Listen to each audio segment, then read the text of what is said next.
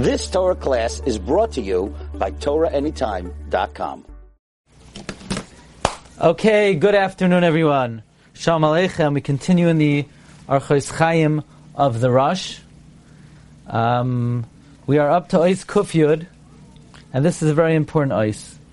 Al tachshav avain, do not reckon sin, l'mi sheyavai l'snatzel lefanecha, to someone who comes to excuse himself before you, im emes, whether it's true, v'im sheker, or whether it's false. That means like this: somebody hurt you, somebody wronged you. Don't reckon sin to them, if it's true or if it's false. Sometimes somebody has a good excuse why they sinned against you, and they actually give a rationalization and an explanation, and sometimes it's the most lame excuse in the world. Just accept it and move on. Don't be so exacting with them when they come to excuse themselves. Don't be so makbid with them. And we learn this from HaKadosh Baruch Hu himself, because how often Hashem is makabel our words, even though He knows that it's superficial and it's completely not meaningful. The Medrash tells us that when we stood on Har Sinai and we said Nasa v'nishma, it was not a genuine acceptance of the Torah. In our hearts we were thinking about Avodah Zarah. Nevertheless, HaKadosh Baruch Hu accepted our offerings. HaKadosh Baruch Hu accepted our Kabbalas HaTorah. And we have to deal likewise with other people. Even though they may tell us excuses and it's disingenuous, nevertheless we should accept it. Now, Rabbi Yerucham Levavitz in the Das Torah, Rav Goldberg quotes this Rush, and he says, human nature is, if somebody comes to console you and to ask for mechila, you say, whoa, what are you making such a big deal about? What did you do already? You didn't do anything. So at first glance, it seems very good, very nice. But the truth is that it's just the opposite. The reason why the people have a reaction, the reason why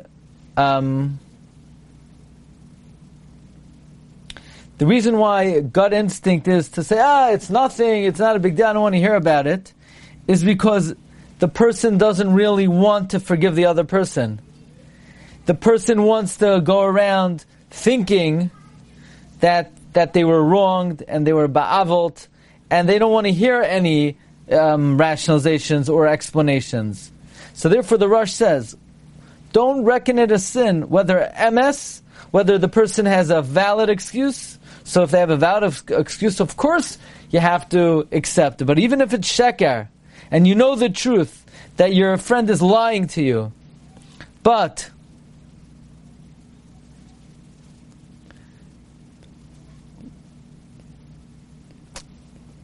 you should think, even though you know the truth,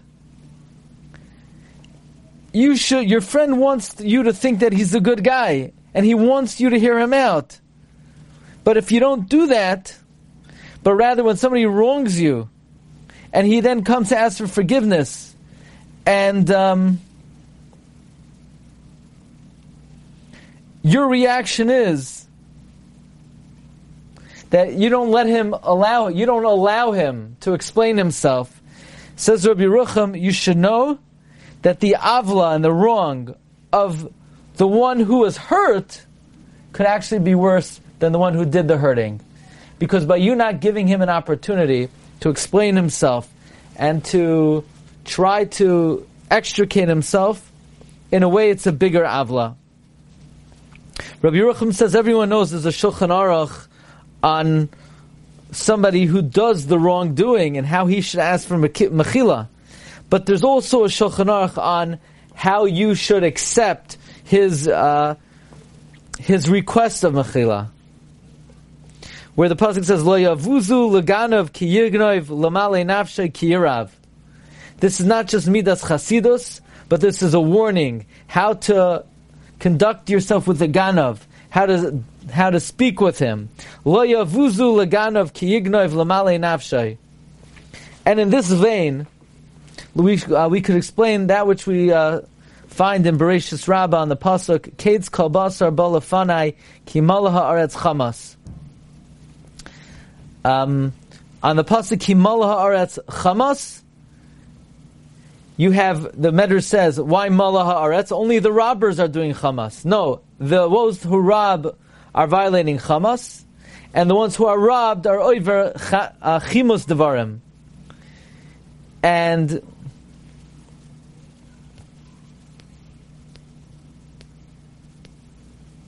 the Rabbi Yerucham explains that those who are robbed,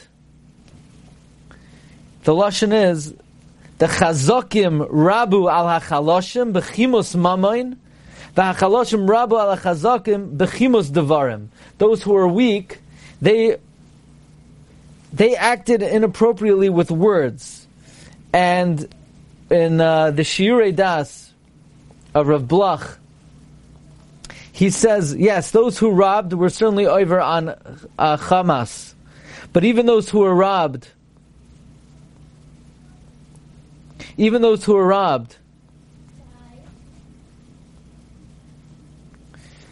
they're also over on Hamas. Why? Because they cried out to Hashem too much.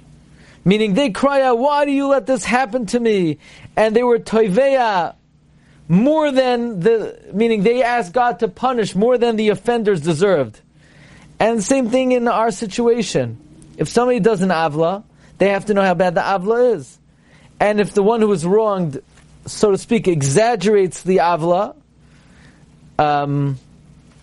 so in a sense, they are acting inappropriate as well, and it's considered chamasnu as well. And Rav Goldberg brings one more story from the Sefer Yadayim Oichichais, from the Torah of Leib Bakst, that when Yosef revealed himself to his brothers, he said, "V'ata al te'atza, don't be saddened. You didn't sell me here. God sent me here." So Rav Leib Bakst said like this: we all know there's a Shulchan Aruch of those who steal. They have dinim, they have to return the gzela, but on the one who was stolen from, we don't have exact dinim. So we think, okay, the one who was stolen from, all bets are off, he could do whatever he wants. But it's not true. Yosef shows us that even when a person was wronged, there's a specific hanhaga. Don't embarrass the ganav. Don't shame them. So this is an important hanhaga. Don't reckon sin to somebody who comes to excuse himself, whether it's true or whether it's false. Okay, Amar Rabbi Isai, we'll hold it over here. Wishing you all a wonderful week ahead and a wonderful Yom Tiv, Chag Kosher v'Sameach, and Kol Tov everyone, Bracha v'Hatzlacha.